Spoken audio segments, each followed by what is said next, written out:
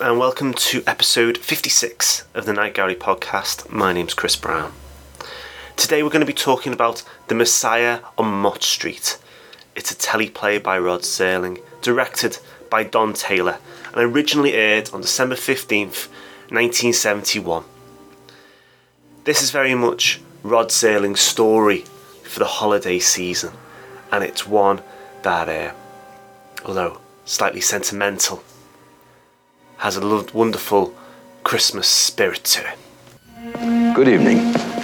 Of course, you're all here by invitation, but don't let it disturb you if these paintings per se don't happen to be your thing. These are rather special paintings, the kind of hangings generally put up with a noose.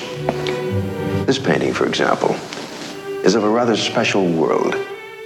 What has become perpetuated in the language as the ghetto. That dismal realm of pushcarts and poverty, where hopes are stamped down like dirty shoes on snow.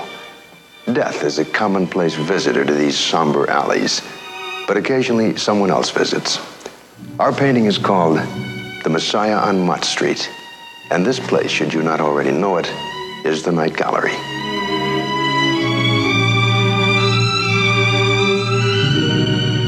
We're on the Lower East Side of Manhattan on Mott Street.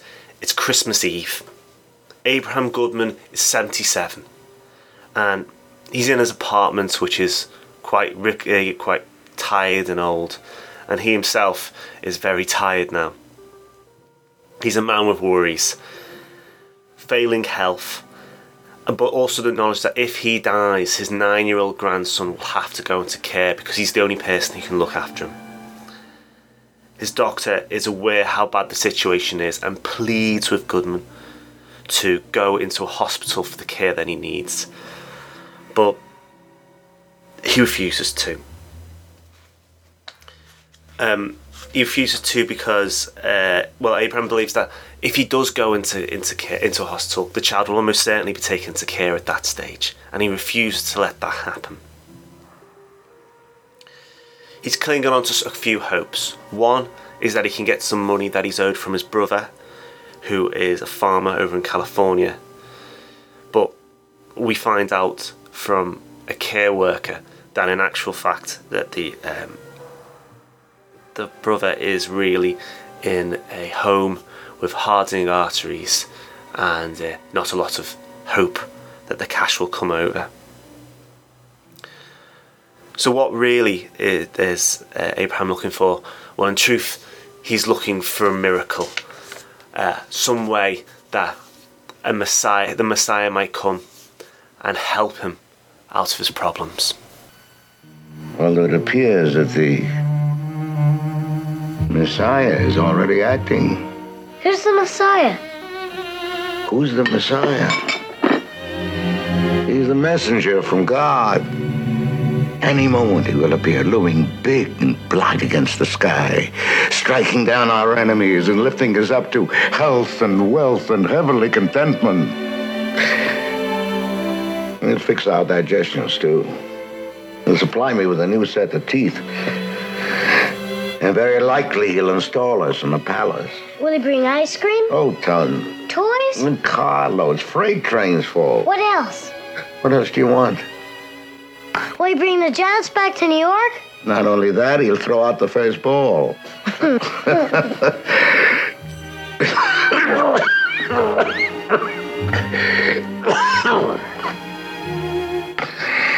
Here, thank you. I've had enough. Thank you. His grandson, Mikey, hearing that he needs a Messiah, and that, in actual fact, that to kind of cheer him up, that Abraham had said to him that the Messiah is actually going to arrive on Mott Street, rather excitedly leaves the apartment and goes out to look for him. First, he sees a Father Christmas who's ringing a bell, who basically tells him to shoo off. He sees some homeless people trying to warm themselves over a fire in the Christmas Eve cold. But they also, he sees them but doesn't really go to talk to them. Then he sees a man who's a zealot, the type of man who walks around proclaiming the end of the world. And he goes to that man and asks him if he's the Messiah. And he as is the one with those type of people, actually agrees and says that he is. And then becomes quite aggressive. Tells him that his father is doomed and will die. And upsets the child. It's taken on a man called Buckner, who is played by Yaphet Kotto, who I think some people might remember more from being in Live and Let Die, the old James Bond film. But Buckner shoos away the man who is shoos away the zealot, and then speaks to the child. The child goes like, are you the Messiah? And he says he is. Well, he doesn't say he is. He says he's just kind of goes along with the story and is amused by it somewhat. But he's obviously keen to help the lad who's worried about his grandfather, and follows him back to the apartment. Outside, though, there's a massive commotion. There's lots of the doctors there, and it's obvious now that Goodman's time is running out. He is extremely weak. He says the angel of death has visited him twice now, and he will visit him again at midnight, which is in 5 minutes' time. The doctor is visibly upset with the situation. He shoos the boy into a different room, mainly because Goodman tells him that he doesn't want him to see him dying or dead. He wants to be remembered as somebody who's alive. Goodman has given up hope at this stage. It's in this room that Buckner and the doctor, Dr. Levine, is played by Tony Roberts, have a chat about the situation and about the idea of miracles and messiahs. So you're the Messiah, huh? Does the Messiah have a name? They call me Buckner. Buckner. All right, Mr. Buckner. If you have any special messianic powers, I wish you'd trot them out. I could use a miracle. Is he bad off? He says the angel of death is due at midnight. Who am I to argue? Do you believe in the angel of death? Levine, the doctor, dabbles only in the sciences, but Levine, the son of Jacob Levine, the well-known student of Levitical folklore, yes, he believes in the angel of death and the Messiah and miracles, too. It's apparent that the man's chances are running out, and Dr. Levine is upset about this and also worried. He's angry. He's angry at God. He's obviously a man of faith as well as a man of science, and he doesn't see the justice in what's happening. He mocks the guy who's basically, it appears to be probably an undertaker from the area, and says that he isn't much of a messiah really. While they're talking, a wind blows in the room. It appears that death really is coming to take his man. It is all extremely bleak. And as the wind leaves, the bedroom door opens. But we discover that Goodman is now well. He says he's had this strangest dream. He's delighted, he's energized, he's athletic again. He says he dreamt about the angel of death, about Shakespeare, about the Messiah. Everyone was there, including the doctor and the young boy. But also there was another man who was in the room, and he's a bit confused. He's like, is there a guy in the living room? But both the grandson and Dr. Levine are befuddled slightly and say, no, there was never anybody there. They can't remember Buckner at all. It's as if he was never in the room and they'd never met. Goldman says, listen, I want to pay you for what you've done for me. You've literally created a miracle, Doctor. I need to, you know, you've got bills. You're a man who you know, I'm a man who must be paid, and I want to pay you. And the Doctor kind of obviously waves it. He says, you haven't got any money. It's fine. Don't worry about it. Surely this kind of, I'll use you as a case study about how good I am. Joking, you know. And not to stress. Everything is now okay with the world. And no doubt, you know, he talks about his brother again, who will give him this cash that he's owed, and he's saying, well, not to stress, we'll sort it out when that happens, thinking it'll be in the never.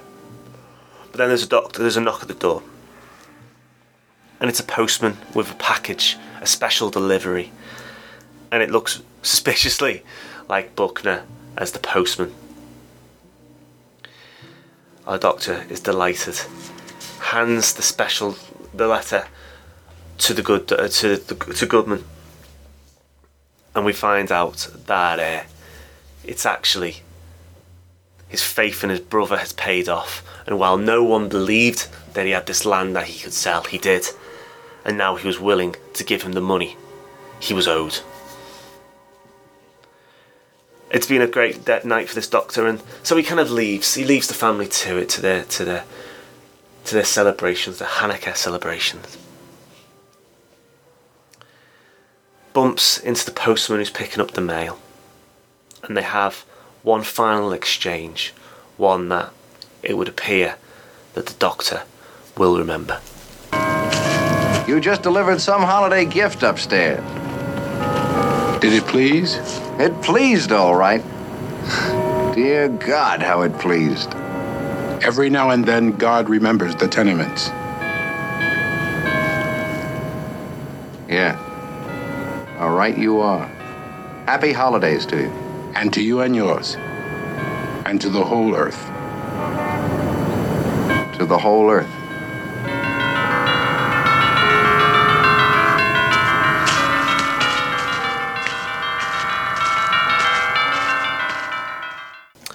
So, this story. Rod Serling has written a tale that is ludicrously sentimental. One about a man who gets a wish for Christmas Eve. Or Christmas Day, by the time it happens, I suppose. He's granted it on the stroke of midnight. But that's perfect, really, for that time of year. Serling was not a man who would touch often on his Jewish heritage, but in this case, he makes up for it in spades. It is a piece about clinging on to life, but unlike many of Night Gallery stories, these people that return from the grave, or like Cool Air, who cling on in an artificial way, an uncanny way. This is a story about a man who deserves a couple more years added on. In a sense, it's like One for the Angels of, you know, the Twilight Zone story, about a man, you know, it's touched by you know, with a religious theme of, like, you know, well, death coming in that case. But in this one, it's about you know, a guy who is able to cheat death by asking for it, through the power of prayer, through his own belief and wish, and begging and pleading and fighting for life, because he needs it for this 9-year-old boy. And then obviously this like only a child could, this young lad goes out and looks for his saviour. The idea actually came from Cy Goldberg, who was a screenwriter, and he was the kind of guy who used to be known for writing, for telling stories about his time in Newark, New Jersey, growing up. And he told a story about his grandfather. And Serling took that tale, fleshed it out, gave it some heart with the characters, and also gave it a lot more spirit, but also obviously sprinkled with it a little bit more of a Christmas feel, and also a feel for the feel-good factor that he's given. It feels very much like a Serling story, though, with its strong characters and its wonderful dialogue our man Goodman is the type of gentleman who pleads for a bit longer to live, and in that sense it's done beautifully well. It's obvious when it was submitted in June of 1971. It went to Rolf Comberts at NBC, one of the guys at NBC, who circulated the script around excitedly to his associates, and wrote a great memo, which I'll read for you now, which shows exactly to the extent his belief and faith was in this script. I just finished reading an unusual drama by Rod Serling called The Messiah on Mott Street, which will be aired during the Christmas week on Rod Serling's Night Gallery this year. It is a beautiful, moving story dealing with one element of the occult, the esoteric, the supernatural, namely the area of miracles and faith. It is an unusual Christmas story, offbeat all the way, and yet unerringly true in the spirit of Judaism and Christianity. This 36-page drama, in my opinion, will become a holiday classic like Armel and the Night Visitors and the Dragnet Christmas Story. It is as touching and moving, if not more so, than Serling's A Storm in Summer. It is to this year's Night Gallery what Serling's The Tearing Down Tim Riley's Bar was to last year's. It is more, actually, than Storm in Summer or Tim Riley's Bar, because its final note is one of total affirmation. I believe this show deserves individual attention and would appreciate your pitching this to TV Guide or other major magazine outlet. If that doesn't work, you might use the show as a main focal point and suggest the magazine does a layout and story about what TV is doing, especially around Christmas, in light of the growing popularity of mysticism and religion as a reaction to drugs, such as the Jesus Freaks and other movements.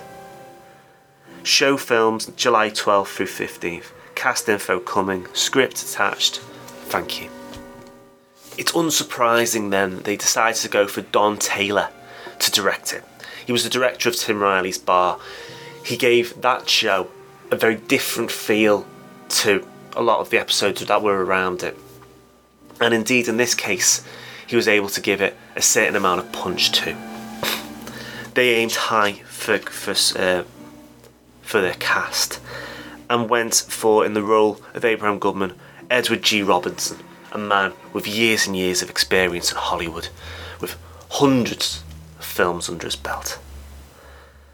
It was a good choice, although, hilariously, he was a very proud man, and there was initially a lot of trouble between Taylor and Robinson. He, for example, refused to wear his hearing aids, even though it would actually fit the character. And he also refused to speak in the Jewish idioms which Serling had injected into the script. It was not in his nature to act like that anymore. He was far more used to playing gangsters in truth. And as such little touches were not needed, and he either struggled or deliberately tried to keep them out of his performance. His appearance on set was great, and in truth created a great atmosphere despite the problems that Taylor had fighting the performance out of him.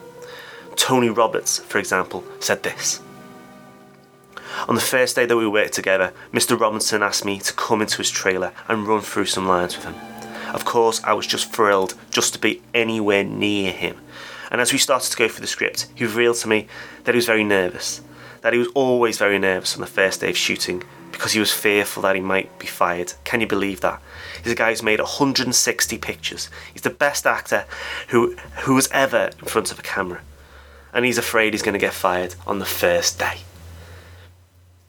I mean, obviously, Taylor was never going to fire Robertson, although he did struggle with him. He tried to get him to crank up some of the Jewish phrases in his performance to coach it out of him, and Robertson was against that at first, so he had to spend a lot of time on him. Taylor's other struggle was with the young lad who played Mikey, who was, rather harshly, the director says that that Ricky Powell's performance was, he had to really work for him to get the performance that he wanted out of him. And in actual fact, he went for the lad's look, because he obviously looked a lot like he could be his grandson, rather than his acting chops, as it were. And he felt that he had to focus a lot more on the scenes with the child than he did, and possibly neglect a little bit trying to coerce the performance that he wanted out of Robinson. The truth of that is, ultimately, I think Taylor's been a bit harsh, really, on the actors and also on himself. It's a very powerful, very strong performance from everybody, but obviously at its heart is Robertson, certainly, because it has to be, because you have to buy into the fact that he is the person who is fighting for his life. There's a line in it where he says that the doctor says that that he is that he's very, very ill, but the best way to get any kind of reaction out of him is to try and take something away from him, and in this case, his grandson, and he'll fight for that, and that's really that is carried out in the performance from Robertson, and it is a beautifully put together in that sense. Then you've got Dr. Levine, played by Tony Roberts, who again plays the Doctor in a way that is, you carry him. He has a lot of heart. He is a Doctor who obviously is doing the right thing, and Goodman, the character Goodman, is obviously very lucky to have him to try and help. He does these things, and he does what he can to try and make the old man's life as good as possible. I mean, he just casually drops in the fact that he's going to pop in on Christmas Day to check that he's okay. He's very aware that Goodman's entering into his end game, and that angers him. And also, he's more than willing to fight and to try and do what's right. And then obviously his final joy at the miracle is wonderfully shown. It is beautifully, he generally conveys that joy that something incredible has happened. And yeah, Mikey, played by Ricky Powell, does suffer somewhat from, child actoritis, mugging a little bit. But his character is like this wide-eyed innocence, and you can't really blame him too much for that. And then obviously, Yaphet Kotto's Buckner is a very stoic, very dignified performance. He keeps it very contained.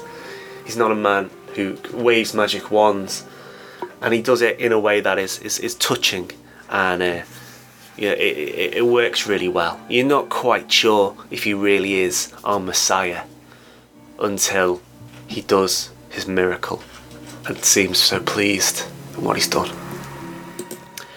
Taylor himself gives it some great work. But basically what he does is he's able to... Well, he only did Tim Riley's Bar and this for Night Gallery. And I think that's interesting, because they're both, very different pieces from the other shows, mainly because they're so focused on character. I mean, Tim Riley Bar could entirely be set in reality and truth. You just open a door and you're in the past. But and with this, there's a little bit more. Obviously, there's more mysticism. There's the miracle at work. This Christmas miracle. But at the same time, he keeps it grounded. I mean, you see the angel of death visit a dying man, but it's done as a shadow, and the focus is always on the performance of Robertson as he pleads for more time and tells death to go away, and he's always willing to fight. So, the arrival of the miracle itself is merely a breeze, and that keeps everything far more believable and far more grounded. I think it's quite a modern thing.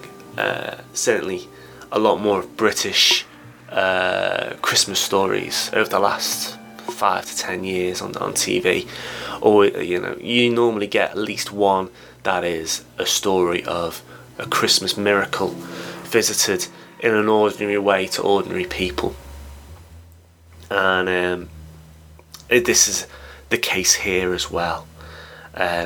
Wonderful things happening to people who are willing to fight for them. So it's great. I mean, yes, I think it's easy to say this story is sentimental, and you will be right, because it is sentimental. Taylor, I think, preferred Riley's Bar. I think that's understandable because he didn't like the mysticism as much, but I think that's okay, because that attempt to keep everything grounded adds to the story, adds to its believability, and in the end, that scene that we have with the Doctor and our Messiah Buckner going in separate directions is truly, one that it really, really works, and it has a lot of emotional weight, and is ultimately, as with a lot of Christmas stories, very good ones, lifts the heart. I mean, after all, who wouldn't want a story about a man who, gets his Christmas wish, mainly because he's so willing to fight for it? I have a message for you, you snuffer out of candles. You wholesaler in the cups business. I know who you are. And to your unseen face, I tell you, I'm not ready for the angel of death. You I'm not ready for. Take that back to the cemetery. Goldman is not ready. No, my pulse still beats. My eyes still see. The flesh still warm. And my heart, you Mamza from Rosalind, my heart still loves. Okay, just a bit of housekeeping. First things first, Tom has done a new Twilight Zone episode. It's been a while. He's been really struggling to get them out, mainly because of other commitments. But he's done episode 21, which is The Monsters Are Due on Maple Street. That's out now, and if you haven't subscribed and you haven't listened to it yet, you should, because it's brilliant. It's absolutely brilliant. Really, really great episode, and obviously one of the classics of the Twilight Zone. And he gives his own opinions on it, but he also gives plenty of information about what is a wonderful story. So get on it, download it now after this. Usual housekeeping. You want to get hold of me, you can do. My my personal Twitter account is @orange_monkey. But if you want to leave some feedback or comments, or you want to chat about anything I've just said, you can do on our website, www.thetwilightzonenetwork.com, where our Facebook is there. That's quite active these days. And there's a link to our Twitter, which is Twilight Zone Net. That more really, that we do leave comments and stuff on that, and we do say stuff, but a lot of the time that's more linking to what we've done on the website. You can email me as well, obviously, at chris@thetwilightzonenetwork.com. So after this quite heartfelt podcast and a heartfelt story, we go to something a little bit lighter next week. Bit of silliness. It is written and directed by Gene Kearney. It's a bit of a love it or hate it kind of thing. It's all a bit of silly, really. It's The Painted Mirror, which features Jar Jar Gabor. So until then, take care, and I'll speak to you soon. Goodbye. Bye.